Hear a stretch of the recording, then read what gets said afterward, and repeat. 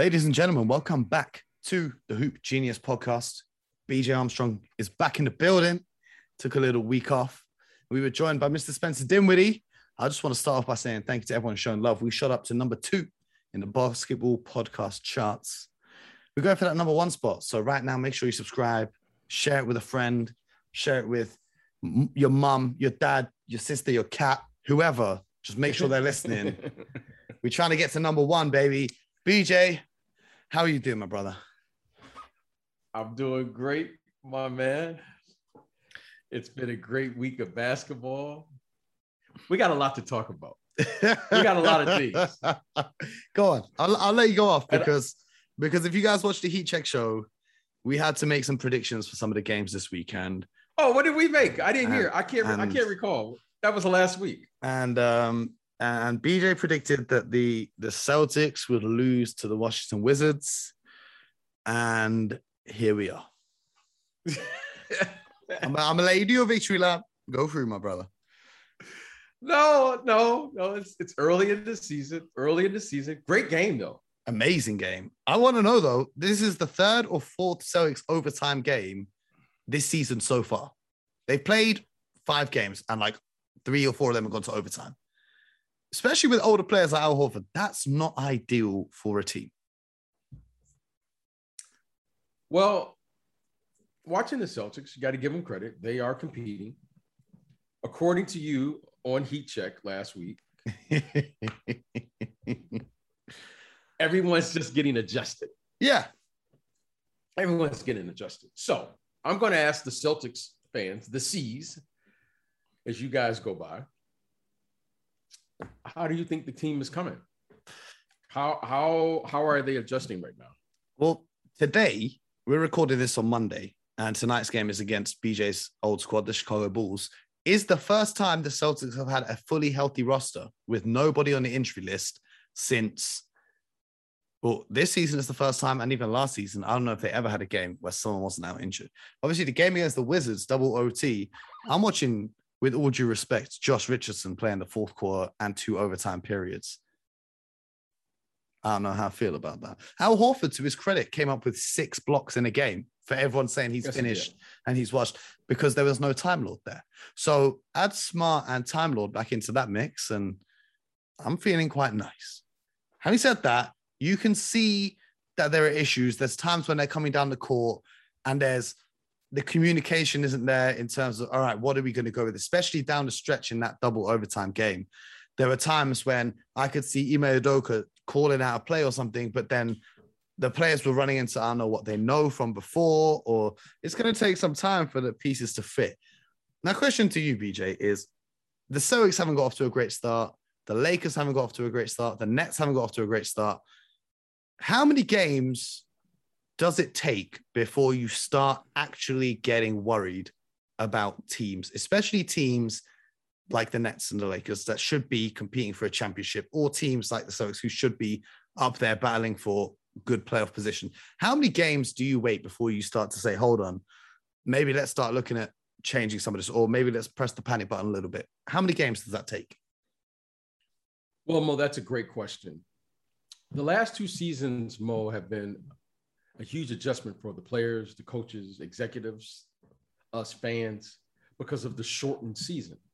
The season was cut short, if you recall, by the pandemic when it initially interrupted the season, and then they restarted the season in the bubble.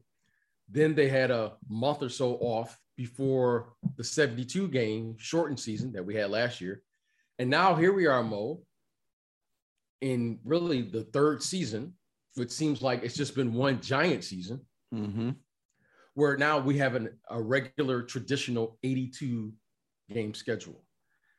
Under normal conditions, under normal circumstances like we are currently under right now, I always take 25 games. That's kind of been the standard or quota to figure out who you're going to be, the rotations, you get yourself around the league, but more importantly, how you're going to defend teams and how teams are going to defend you.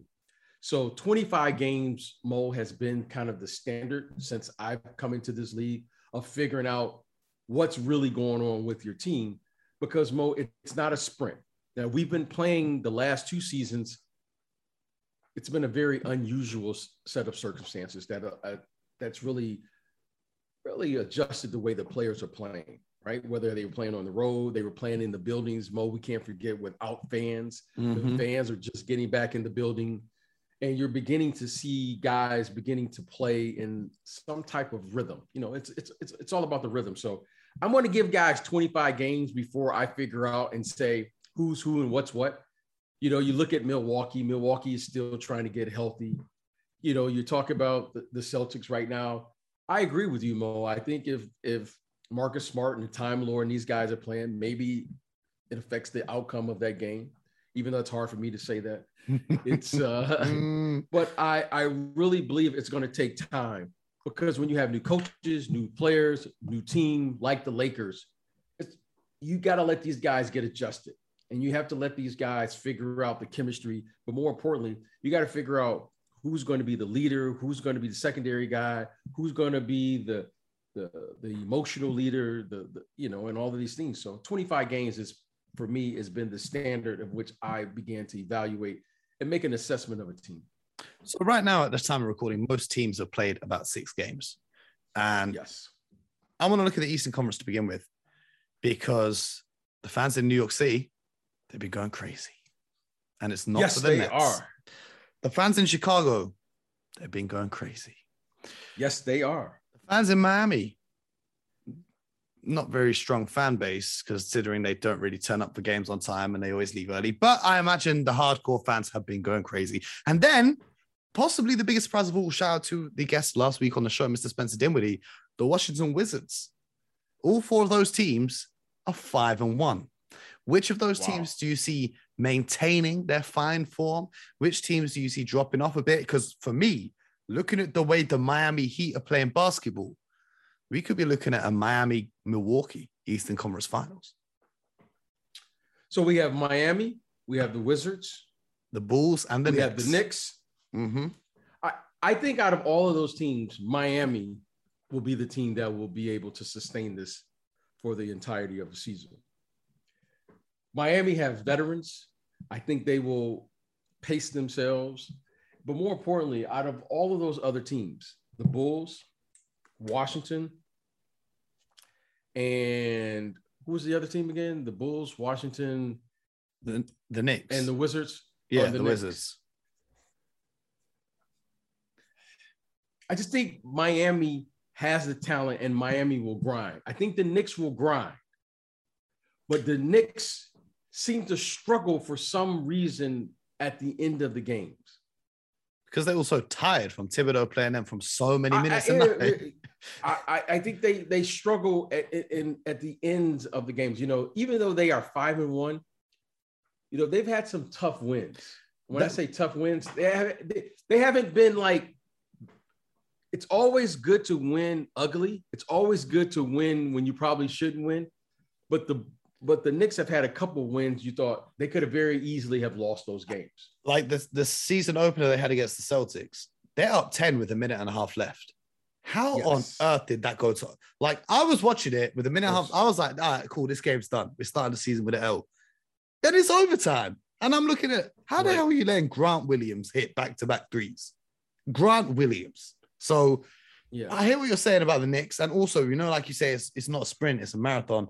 The minute situation with the way that Thibodeau makes his rotations, it's great and it works. But considering the last 2 seasons, as you alluded to before, how tired those legs are going to be, especially the Julius Randles of the world. Now, they got more depth, you know, Fournier and T. Rose and Kemba Walker, some sort of veterans, and the young guys. Very impressed with RJ Barrett. Emmanuel quickly looking very, very good in his second season. I like what I'm seeing from them. But are they going to be able to maintain it? Do you see the Knicks as potentially starting the playoffs with a home court advantage? I could see that, because I think the Knicks are. It's one thing I'm going to say about this Knicks team. They're going to force you to beat them. They're going to play hard, and they're going to force you to beat them. Now, once the other team plays at the same pace as the Knicks, now you get into the talent. And right now, RJ Barrett, whom you know, I picked as going to be the most improved player this year. And he had a huge monster game against the New Orleans Pelicans. He has 35 points, I think 8 rebounds, 6 assists or something. I think RJ Barrett, if he can be a 20-point scorer every single night in this league, I think it increases their chances of not only getting home court advantage, but advancing. Because they're going to need another player who can close the game. Besides that, we know Derrick Rose can do it. But right now, this is Julius Randle's team. And as we've alluded to, they've had some trouble, especially early in the season, even though they're 5-1. You know, we like to say in this league, winning covers a multitude of sins. So they're winning, and everything right now is just getting kind of pushed to the side. But the way they're winning could very easily, those could be losses. Yeah. And that's the difference in the season. So give them credit. I like how they play. They have incredible depth. I mean, Obi Toppin. Yes, sir. Quickly. You know, they have players. You know, Derrick Rose is coming off the bench. You know, by the way, let's give a shout out to Kemba Walker. Kemba Walker has been very, very solid. Yeah, he's been very solid. So with the exception of how they're closing games, I like how they're playing. They really got this ball moving. They're playing unselfishly. But something is missing. And it's going to take a little time. And maybe it's just early in the season because I like the Knicks. But I want to see them have better execution in their in-game situations, especially down the stretch. And that's the one thing, if there's anything for me to be picking about or picking with them, it's just their in-game execution at this point. I look at the Knicks and I see a team that's one piece away from winning the Eastern Conference. They get one all-star player added to that roster. They're nice with it. But we're talking about the Heat and the Knicks, and of course, we're about to talk about the Bulls. BJ, it's like the 1990s are back in town. They're not calling the bogus fouls as well. Trae Young struggling, James Harden struggling. It's the 90s are back. Is that what we're saying? We're going to have to see you in the uniform real soon hitting the court because the 90s are back in town right now. Let's talk about your former team, the Chicago Bulls. I love what I've seen from them. They've been the Knicks and the Heat and the Wizards. Obviously, they've won. They're all 5-1. But for me, out of those teams, I also do want to give a shout out to the Charlotte Hornets, who are 5-2, and Miles Bridges, who's taken a huge step up, and LaMelo Ball, who's certified superstar at this stage, not even a young superstar anymore. But the Chicago Bulls, for me, have been the most exciting team to watch. I've enjoyed watching them the most so far this season. Just the transition play, the offense that they're running, and then defensively, even I had concerns about their defense coming into the season, but you know, Lonzo, Caruso have been great at guarding that perimeter, denying that penetration. So even though Vucevic isn't the best defender in the world on the inside, they're still getting it done on defense. What have you seen from the Chicago Bulls so far? Well, the Chicago Bulls, in particular on the wing with DeMar DeRozan and Zach LaVine, they've been terrific. I mean, they're both averaging over 20 points a game. You have Lonzo Ball, who's really been an excellent facilitator, doing the things that a point guard does in this league. And you can see the impact of guard play. When you have good guard play, especially now in the NBA, that's the quickest way to improve your team. So let's start there and give Lonzo Ball a lot of credit. Caruso has been a nice addition to this ball club. Caruso has come in. Defensively, I think he's given them an identity, especially guys coming off the bench. And he's played very well, not only on the defensive end, but offensively. He's been shooting the ball well. And Vooch has been Vooch. Pick and pop, I mean, he's the king right now of the pick and pop game. Cleaning the glass game as well. Yeah, he's playing well. Now, the one thing that I'm concerned is their depth. You know, really past Caruso, they're not really going 8, 9, 10 deep at this point. Especially with Patrick Williams now being out for the season. Exactly. You took the words right out of my mouth. Patrick Williams going out is going to really hurt them because you need depth in this league now if you're going to be a good team through the course of an 82-game schedule. However, they've been playing well. Zach LaVine does have something going on with his thumb that's going to require surgery. At least that's been their early reports, but he's playing through it. So I like their record. I like what they're doing. They're much improved, but I think their depth and I want to see what's going to happen as the game gets more physical, as you alluded to. The game is beginning to get more and more physical. And I think the players will adjust. The thing I'm most interested in is when is the defense going to adjust? We're talking about everything on the offensive end of players not getting calls. But when are we going to start seeing these defenses take advantage of how physical the referees are allowing these players to play? That's what I'm most excited about. You know, now you're talking my language when you can get in and really guard somebody, because that to me is what is the difference between this generation and the previous generation. The defense has just as much opportunity to defend as the offense has of getting fouls. And that's, to me, is what you're seeing with these players. Trae Young, you're seeing with James Harden and all of these guys, is offensively, they had an advantage. Now we've leveled the playing field, and like players do, they will adjust. So I'm going to give James Harden time to adjust. He will figure it out because he's too talented of a player not to. I mean, I kind of feel bad for James Harden in particular because he is the poster boy of this. And there are a lot of calls. Like, I get him not getting the calls that he used to get, but there are now a lot of calls that he should be getting because they're clear fouls, but the refs are just now not giving him any calls because he's the poster boy for this whole thing. Let's stop right there. We have a theme in this league where there's an imaginary line that everyone is entitled to, the defensive player and the offensive player. James Harden has done a masterful job of really blurring that line, because as an offensive player, he's always initiating the contact. Yeah. Okay. And the referees now, I think they've had time enough to observe this, watch this, referee this, and they've all come up to the same conclusion that James Harden is the one initiating the contact.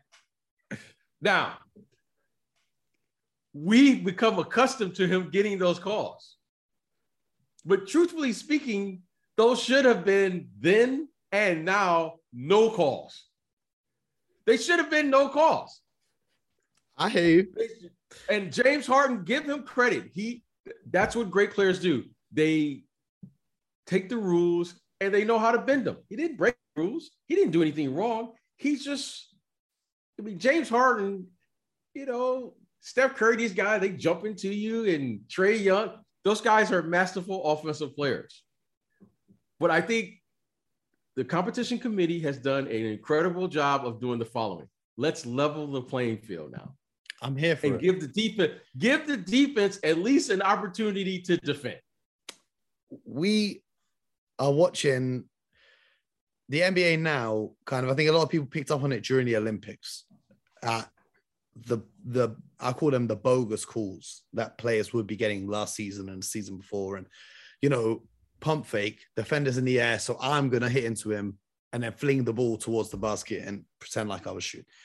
But it does mean we retrospectively should go back and take away like 4,000 career points from Dwayne Wade, because he really was the pioneer for this throughout his career. But now let's talk about the Western Conference now.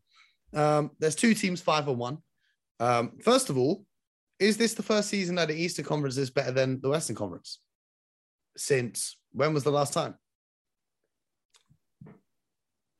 Yeah, Mo, that's an interesting thought. I think Utah winning the Western Conference last year and not advancing, I think it's in everyone's back of their mind right now. It's like Utah, they are winning.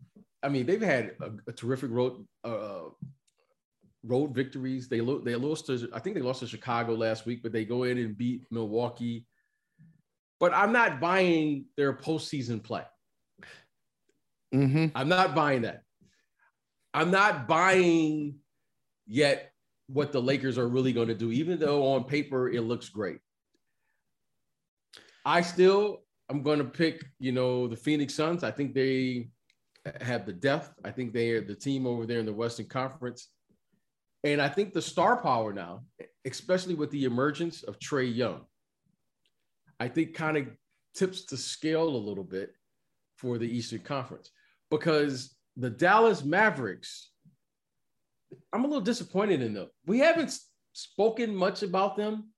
You know, Luka Doncic, I keep waiting. I thought this was the season he was really going to come off of. He had an amazing Olympics. I thought that was just gonna follow him right into the season. But something seems to be going on down there. He doesn't look in like, maybe that's just his body type, but he doesn't look in amazing shape to me. He's never looked in amazing shape, though. He's never looked in amazing shape. My thing with the Dallas Mavericks, right? The reason why they don't get a lot of talk. What did they do in the offseason to improve? Reggie Bullock. Is that it? Like, what have they done to improve their roster?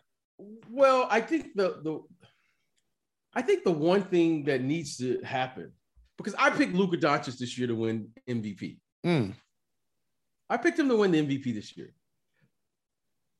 Based on just the following, that he was so good in the international, in the Olympics, I thought, oh, that's just got to carry over. I think it starts and stops with him. If we can get him in the type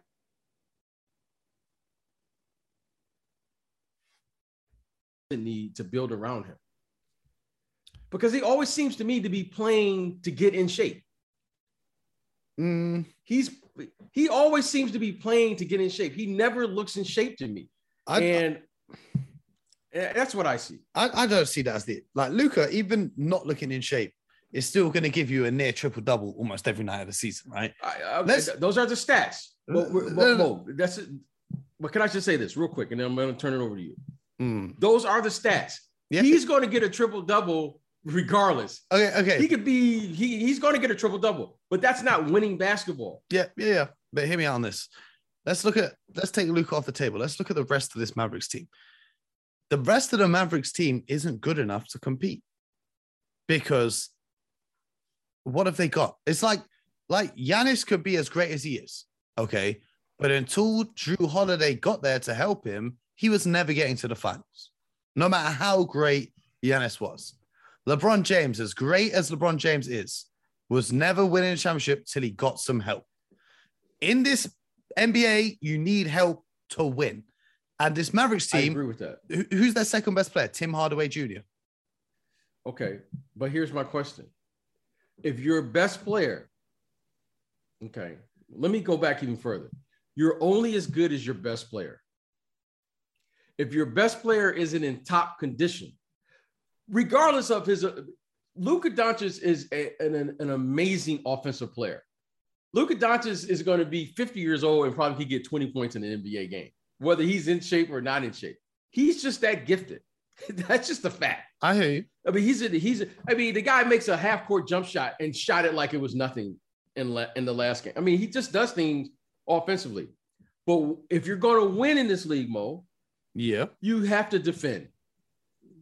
And if your best player doesn't defend and give, like you talk about with Giannis gives a maximum effort. So what is the identity of the player? Because here's the hard thing to do, Mo. And someday you're going to be a GM. It's very hard to build a team when your best player can't give multiple efforts on the defensive end. And that requires you to be in shape. I haven't said anything about what he's doing on the offensive end. If he can't give multiple efforts on the defensive end, what type of team are you going to have when your best player can't give you the effort necessary? It's two things that's required by every player that steps on the floor. He has to give you energy, and he has to give you effort every night. Luka can score because he's going to have the ball in his hand 99% of the time. Let's just be honest. He should score 25. The guy is getting 70 possessions every game. He has an ultra green light, okay? The guy pulls up from half court and no one blinks. Yeah, but what else is he going to do? Give it to Porzingis. What is he going to do? Man, I've sat here and I've watched Porzingis, who's 7 foot tall, post up against guys who are 6'4" and be overwhelmed. If I was Luka, I wouldn't be trying on defense either, because I'm carrying the whole offense every single night of the week for 35 minutes a game. I got it. But you and I know that offense is not going to win in this league. But this team is not going to win in this league because this team is not good enough. Because we can't build an identity. You don't build an identity. We've already seen the Mike D'Antoni experiment now for how long? Yeah. How long are we going to keep saying we can't just outscore people? If we're going to win in this league, your best player has to be a respectable. I'm not saying a great defender. He has to be respectable. And that means he has to give you the effort and the energy necessary to win in this league. Because if you don't do that, there's no way for you to win. There's no way for you to win. But Luka Doncic is Luka Doncic, right? He is who he is. He's been this way. And you know Luka Doncic is not going to turn into a lockdown defender, right? So if I'm in charge of the Mavericks, I'm looking at the team and I'm thinking Dirk Nowitzki wasn't a lockdown. Exactly. But the team that won a championship around him, you had Tyson Chandler, who was one of the best rim protectors in the league. You had Sean Marion, who could lock down anyone. You had a bunch of gritty guys around him that could play defense with the best of them. Look at this Mavericks roster and name Dorian Finney-Smith is their best defender. Because Luka isn't ready yet to handle that responsibility. They know that. Luka isn't ready. It takes time for your best player to say, okay, are you done scoring 30 a night? I mean, I watched the guy score 37 points one night. You done with that? You done with that? Okay, we'll wait when you're done doing the high wire act. Oh, everyone needs help. Okay, here's the help. There's a loose ball. Is Luka ready to get that loose ball yet? Okay, I hear you. I hear what you're saying. Is Luka ready to defend? I don't care what position he defends. Are you going to defend the ones? Because you play the one. See, the problem with Luka is the following, and you have to be very careful with the player. Just like with LeBron James, just like building a team around Michael Jordan. These wing players are tricky when you start building a team around them because they handle the ball so much. So with LeBron James, what's the first thing we say with LeBron? Oh, we have to put shooters around him. Well, why'd you get Russell Westbrook then? If that's the case, if we know the formula. So LeBron James, Michael Jordan, there's a reason they put Steve Kerr and Craig Hodges and John Paxson around him. There's a reason they keep putting these shooters around LeBron James. Luka, before we can start building a team and making a long-term commitment financially, let's figure out which position you can defend. Because if you ask me right now, I don't know which one. Is he going to defend Steph Curry, Damian Lillard, Ja Morant? Or is he going to start defending all of the twos? Or is he going to start defending all of the threes? Or is he going to start defending the fours? I don't care which one he picks, but whichever one he picks on the defensive end will determine how we will build this team out, because you have to commit to the Tyson Chandlers, to the Sean Marions, to the Jason Kidd when he was a player, to say we're going to build around the guy and start winning. We know he can. There's nobody can stop the guy. But until he commits, and this is a Luka, and I've been saying this for years. Luka, just tell me which position you're gonna defend, and then I can do the rest. I hear it. That's it. I hear it. But at the same time, if Luka turned around tomorrow and was diving for every loose ball, and he said, all right, I'm going to defend the three, and he started playing defense all the threes. Okay. The rest of the roster is still the rest of the roster. Kristaps Porzingis still stinks. Let's just call it what it is, because he's not guarding anyone. You could only put him on fours or fives, and he can't guard any of them. I could, if my best player,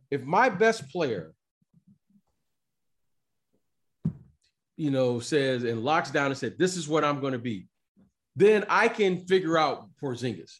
Okay, and what can I do with Porzingis? Porzingis is the following player. Every championship caliber team, you got to have a player on your team that can guard the other team's best offensive player, especially in the interior. Mm-hmm. Kristaps Porzingis will never be that player. Okay, why? Why do I say that? And this isn't a knock against him because I happen to like Porzingis. But if you're telling me right now Porzingis has the physical capability, he doesn't have the size, or he doesn't have the lower body strength to maintain the physicality of the game in the low post. That's a fact. Mm-hmm. That's a fact. I don't care how much strong he gets. He's cut too tall. His legs, he doesn't have the leverage to get up under. And his center of gravity is too high. So if Luka tells me whatever position he's going to defend, I can then begin to assess, like they did with Dirk Nowitzki, and say, okay, Dirk, you are never going to have the responsibility of guarding the other team's best interior player. That's Tyson Chandler's responsibility. And then if they go small, we'll put you on the lesser of the two and put Sean Marion at the 4. So Kristaps Porzingis, all I have to do is line him up next to a guy who is capable of playing against all the other teams' 4s and 5s, whoever's the best interior player, so that Porzingis can do what he does, roam around the court and be 7'4", 7'5". But that's going to start with Luka Doncic first. But my problem with Porzingis is he's not offering you the offense anything close to what Dirk Nowitzki was offering you. Because he's an offensive player. Some players are offensive players. But he go ahead. He's not getting you a bucket the same way Dirk's getting you a bucket. Kristaps Porzingis at this point is basically Andrea Bargnani. You're asking him to do something he's not capable of doing. He's not going to be able to carry a team. Why? Because he doesn't have the body type to do that. This is what I'm saying. What I'm saying is you're talking about hiding him on the defensive end. For me, it's just not. No, I'm not saying hiding him. No, I'm not saying hide him. He should be a shot blocker. He should be a problem on the defensive end. He's not, and he won't be. But no, because we're asking him to do something that he can't do, which is guard the other team's best interior player. He can't. Nurkic, Jokic, Joel Embiid, he should not be playing against those players. Dwight Howard, he shouldn't be playing. He doesn't have the physical body type to do that. What's the point of having a 7'4" guy who can move like he can move if you're just going to stick him as a 5 or a 4? Okay. I'm watching Evan Mobley right now. I watched Evan Mobley the other night. Okay. Mm-hmm. Now, when you say a unicorn, that's a unicorn. Guarding on the perimeter. perimeter. We're not talking about guarding on the inside. I watched Evan Mobley at 7'1". He starts off as a 3. He's guarding LeBron James. He slides over and guards Anthony Davis. He slides over and guards Carmelo Anthony. He slides on switch and roll, pick and rolls and switches and all these things. He's guarding Russell Westbrook. And I thought, wow, this guy is only supposed to be a sophomore in college. Mm-hmm. He's legit. Now, what's the point of having Porzingis if I'm not going to move him around the floor and allow him to do whatever a guy with versatility is supposed to do? But if I just ask Evan Mobley to guard Dwight Howard for 48 minutes or 36 plus minutes and DeAndre Jordan, that's not taking advantage of his true versatility. Now, he doesn't have the body type, but what he does have is the versatility to move around the court. Because I thought, wow, I was like, okay, that just gives you different looks. I mean, he was a very disruptive player on the floor just because he was moving around. I'm not saying Porzingis can do that on the defensive end, but what I am saying is I know there's a matchup every game that I can find for Porzingis, whether it's at the 3, the 4, or the 5, because Porzingis is some type of athlete. He may not be the defensive player that Mobley, he may not be the defensive player Rudy Gobert or Giannis, but he can do something. If you put Porzingis on the basketball court, the opposition team will go at it. They'll find a way to get him switched onto a guard and he'll get cooked. But, you know, he is what he is. But I want to talk about a different team in the Western Conference. He talks about Utah. they're going to have a great regular season. And once again, I don't think they'll get it done in the playoffs because they're the Utah Jazz and they pay Rudy Gobert a Supermax contract. Cool. I want to talk about the Denver Nuggets because I made a video for the NBA recently. They said the NBA came to me and they said, Mo, we want a quick video from you. We want 10 hot takes to start the season with. And one of my hot takes that I gave them was that the Denver Nuggets, because I read a report that Jamal Murray could actually come back before the playoffs. So my take is the Denver Nuggets will win the Western Conference. No. Why not? Jokic is still playing as well as he did last year when he won the MVP, even though he's not getting any MVP talk. Aaron Gordon is only going to get better as he integrates more with his team. Michael Porter Jr. is only going to get more consistent. And then if you get Jamal Murray back before the playoffs, he can get some legs under him going into the postseason. Why not?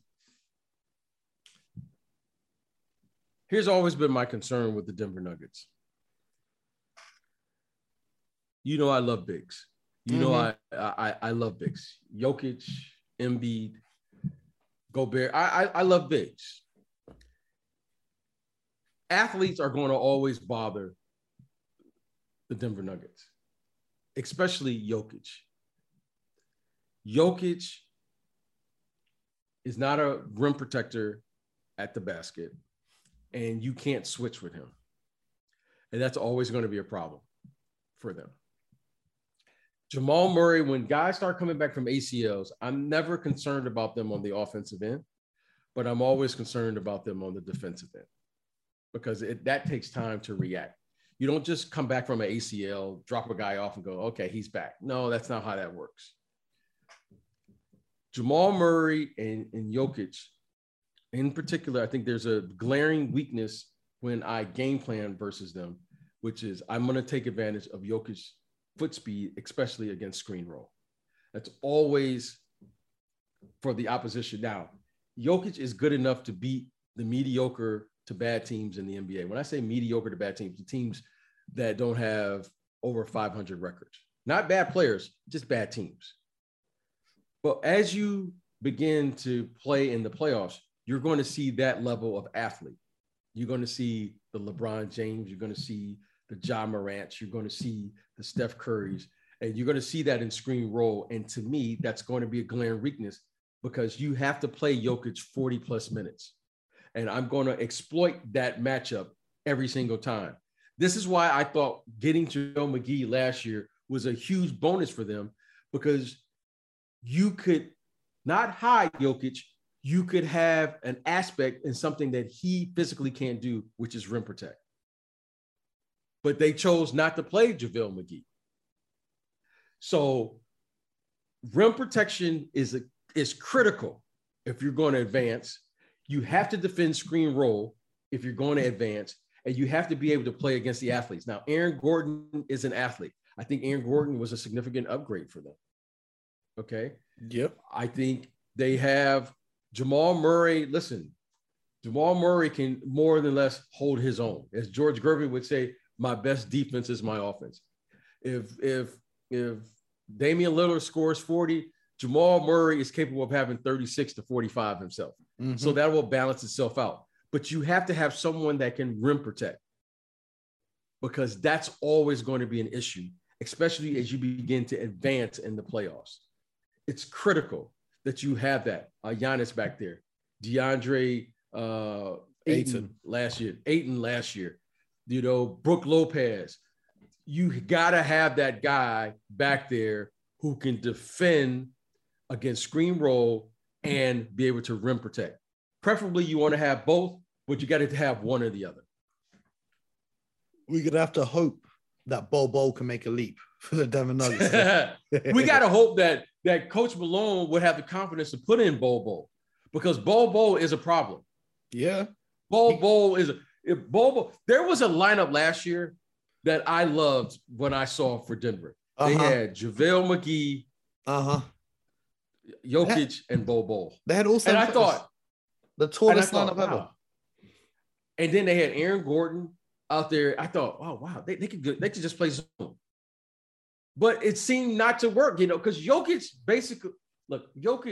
I love him. and there's no perfect player.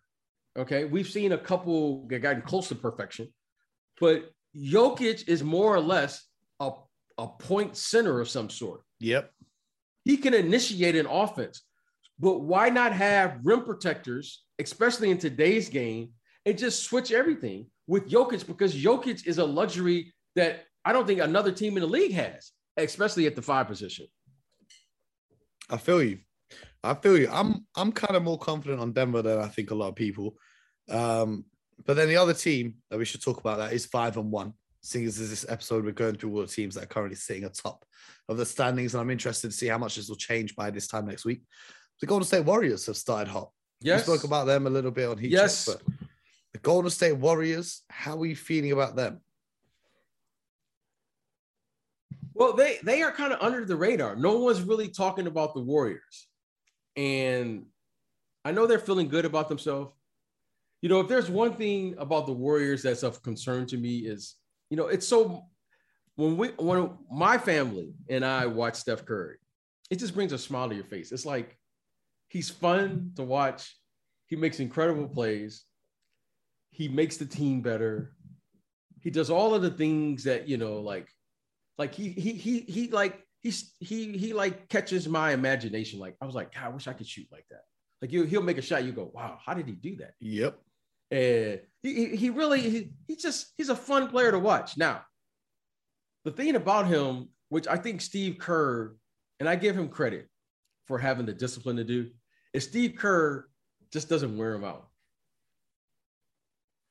Steve Kerr, like, and it's hard sometimes because Steph Curry, I watched the guy the other night. He makes his first 10 shots or something. Video game. He makes his first 10 shots. And Steve Kerr is substituting him out of the game. And I'm thinking, well, you got to just let this guy go. Because I just wanted to see, could he make 11? Could he make 12? But Steve 20. takes him out, and Steve has the discipline, and that's why he's the head coach. And I'm here on the podcast because Steve understands the following. I'm writing him. I'm just going to write him because the guy, he loves to play. He's fun to play. And the other team, clearly they have the game plan for him in such a way that he creates space for all the other guys. I don't know if the other guys are as good as they look, but playing with Steph, they look good because you got 3 guys guarding him every single time down. Yep. So I think the Warriors are going to be a middle of the road team because at some point those are a lot of minutes on Steph. And Steph is, you know, he's at that age now. What is he? 30 something, 31, 32. Yeah, and he's never been the most durable player throughout his career anyway. You know what I mean? He's 33 now. So throughout his career, he's not really been durable. And that's what I was saying on Heat Check last week about Clay would come in and take the tough defensive assignments. You know, if they're going into a playoff series against Portland, Clay will take Dame Lillard. Or if they're going in against, whoever, he'll take the tougher assignments. And that way Steph can be free to not play defense, but, you know, have an easier time on defense and then just focus on the creation on offense. I agree with all of that. Again, Clay is coming back from not 1, but 2 major injuries. Yeah, for real. And this is what and that's how we started this discussion with Luka Doncic. Yeah. Luka Doncic needs that same freedom as Steph. So that if Luka Doncic can have the same impact as a Steph Curry on winning, then you can build the team out around him. So where you can say Klay Thompson, but I don't think Klay is going to come back defensively like we all think. You know, the guy is coming back from an ACL and an Achilles. Yeesh. So I'm just hoping for Klay to come back and show glimpses of Klay and say next season and get excited about next season for Klay on the defensive end. Because once you've had an injury, you know, I've had knee surgeries. I've had like 6 or 7 of them, right? Fortunately, I've never had an ACL. But you just feel off balance, Mo. I don't know if you've ever had a knee surgery. Yep. You feel off balance. Yep. And when you start have these lower extremities, you know, when you start getting to these lower leg, you know, injuries, you know, especially your ankles, you know, in this case, we're talking about his Achilles, his knee. Yeah. It takes some time to get back. That's what I was going to say as well, is if it's not fully ready to come back, it puts pressure on the rest of whether it be your ankle or whatever it is, it can lead to more lingering injuries. As the more you play. You know, Mo, I always like to tell the story. When I knew it was time for me to retire, I was backpedaling. I had just made a shot, and I was feeling good. I'm playing in the game. I made a shot. I don't know, maybe it's a 3 or something, and I'm backpedaling. And there was this guy with number 3. His name was Allen Iverson, right? You may have heard of the guy. He was coming at me so fast, Mo, that I thought, either this guy has speed I've never seen before, or something is going on in the water here in Philadelphia. Okay. Now, and the reason I'm saying that is because I know Clay is working hard. I know he's doing everything the PT are asking him to do. But what's going to happen the first time he sees Ja Morant coming at him full speed? I knew this was what you were going to say because Ja Morant, there is no physical therapy that's going to get you ready for that. Okay. He's been going crazy. Ja Morant. Let's get Clay back on the floor. I know he's exciting. I love this tribute for his Halloween costume was Larry Bird. Larry Legend. In the tight shorts. So let's get him back on the floor and we'll go from there. Yes. I'm excited to see the Warriors as the season progresses. BJ, what we'll wrap this up with is what we're going to do each week. Is we're not going to do a ladder for MVP, but who is your player of the season so far? Tell the people, because I know what you're about to say. The player of the season so far is what I call must-see TV. Tell them what you told me. Tell them what you told me last week. Ja Morant is without question. I think the question was, is he a top 3 point guard in the league? Right? And what did you say? And what did you say? He's the best point guard in the league. Now, I said that, Mo, but that was before the season. Mo, we have a lot of scoring and lead guards. But when you say someone who can facilitate, distribute the basketball, manage the game, and do all the things that a traditional point guard would do in years past, the position has changed now. Ja Morant, he's the best. He's the best. This guy has all of the intangibles. And we talk about, Mo, roster. Ja Morant is making a run at the playoffs every year with the Memphis Grizzlies. Mm-hmm. Let me tell you, I don't know if you guys listening to this watch my show on Snapchat every Saturday. If you watch my show on Snapchat, you would have heard me say all this. But Ja Morant, think about it, just 2 years ago, he was Rookie of the Year.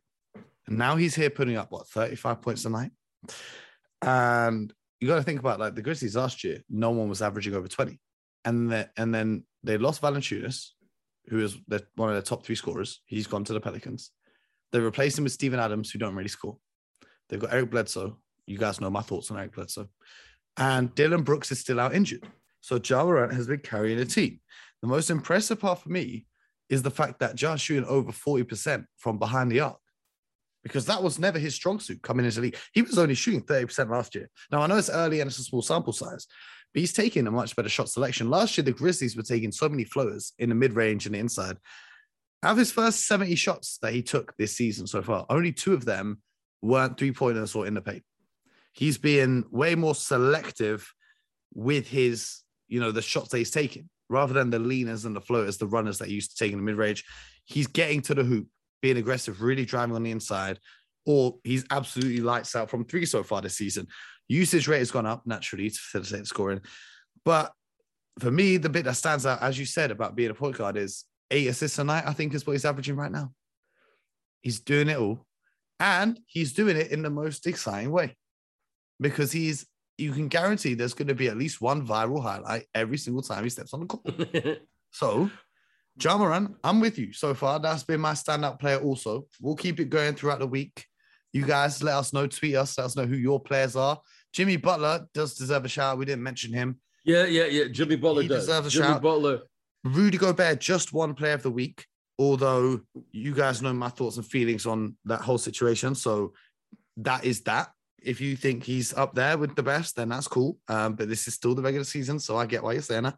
But we're going to keep that going. BJ, once again, thank you for being here. I got one thing. Talk to me. For the fans. Talk to me. Can you and I, for the fans, we want to do this for the fans. Mm-hmm. Can, when the Memphis Grizzlies plays the Charlotte Hornets, can you and I? Yes. Can you and I do a watch along with the fans? I got because I want to see. I love highlights, and Ja Morant and LaMelo Ball. That's going to be fun. That's going to be fun. Okay, I just want to see the highlights. 11th of November. It's coming at you next. Can we do a watch along, you and I? Yep. And let the game talk. Let these young stars and these young players, because LaMelo Ball, he's another player he plays a game. You know, normally when you see guys play are fancy like that, you know, you're saying they're just doing that to, you know, a little showboating a little bit. But when I watch him play, he does it in a very respectful way. Yeah. like he just, you know, he does something fancy, but he needed to do that in order to get there. So Ja Morant, you know, is going to circle that. LaMelo Ball loves the bright lights. You know, it's going to be up and down. And here's what I was say. And you know, those two are going to guard each other. That's what I love about both of them. Mm-hmm. So can we circle that game, Mo? Can we somehow, you and I, with the fans? Wednesday, the 10th of November. We're coming in special. Wednesday, the 10th of November, 1 a.m. UK time. So it'll be Thursday morning. The Hornets play the Grizzlies. We'll be there.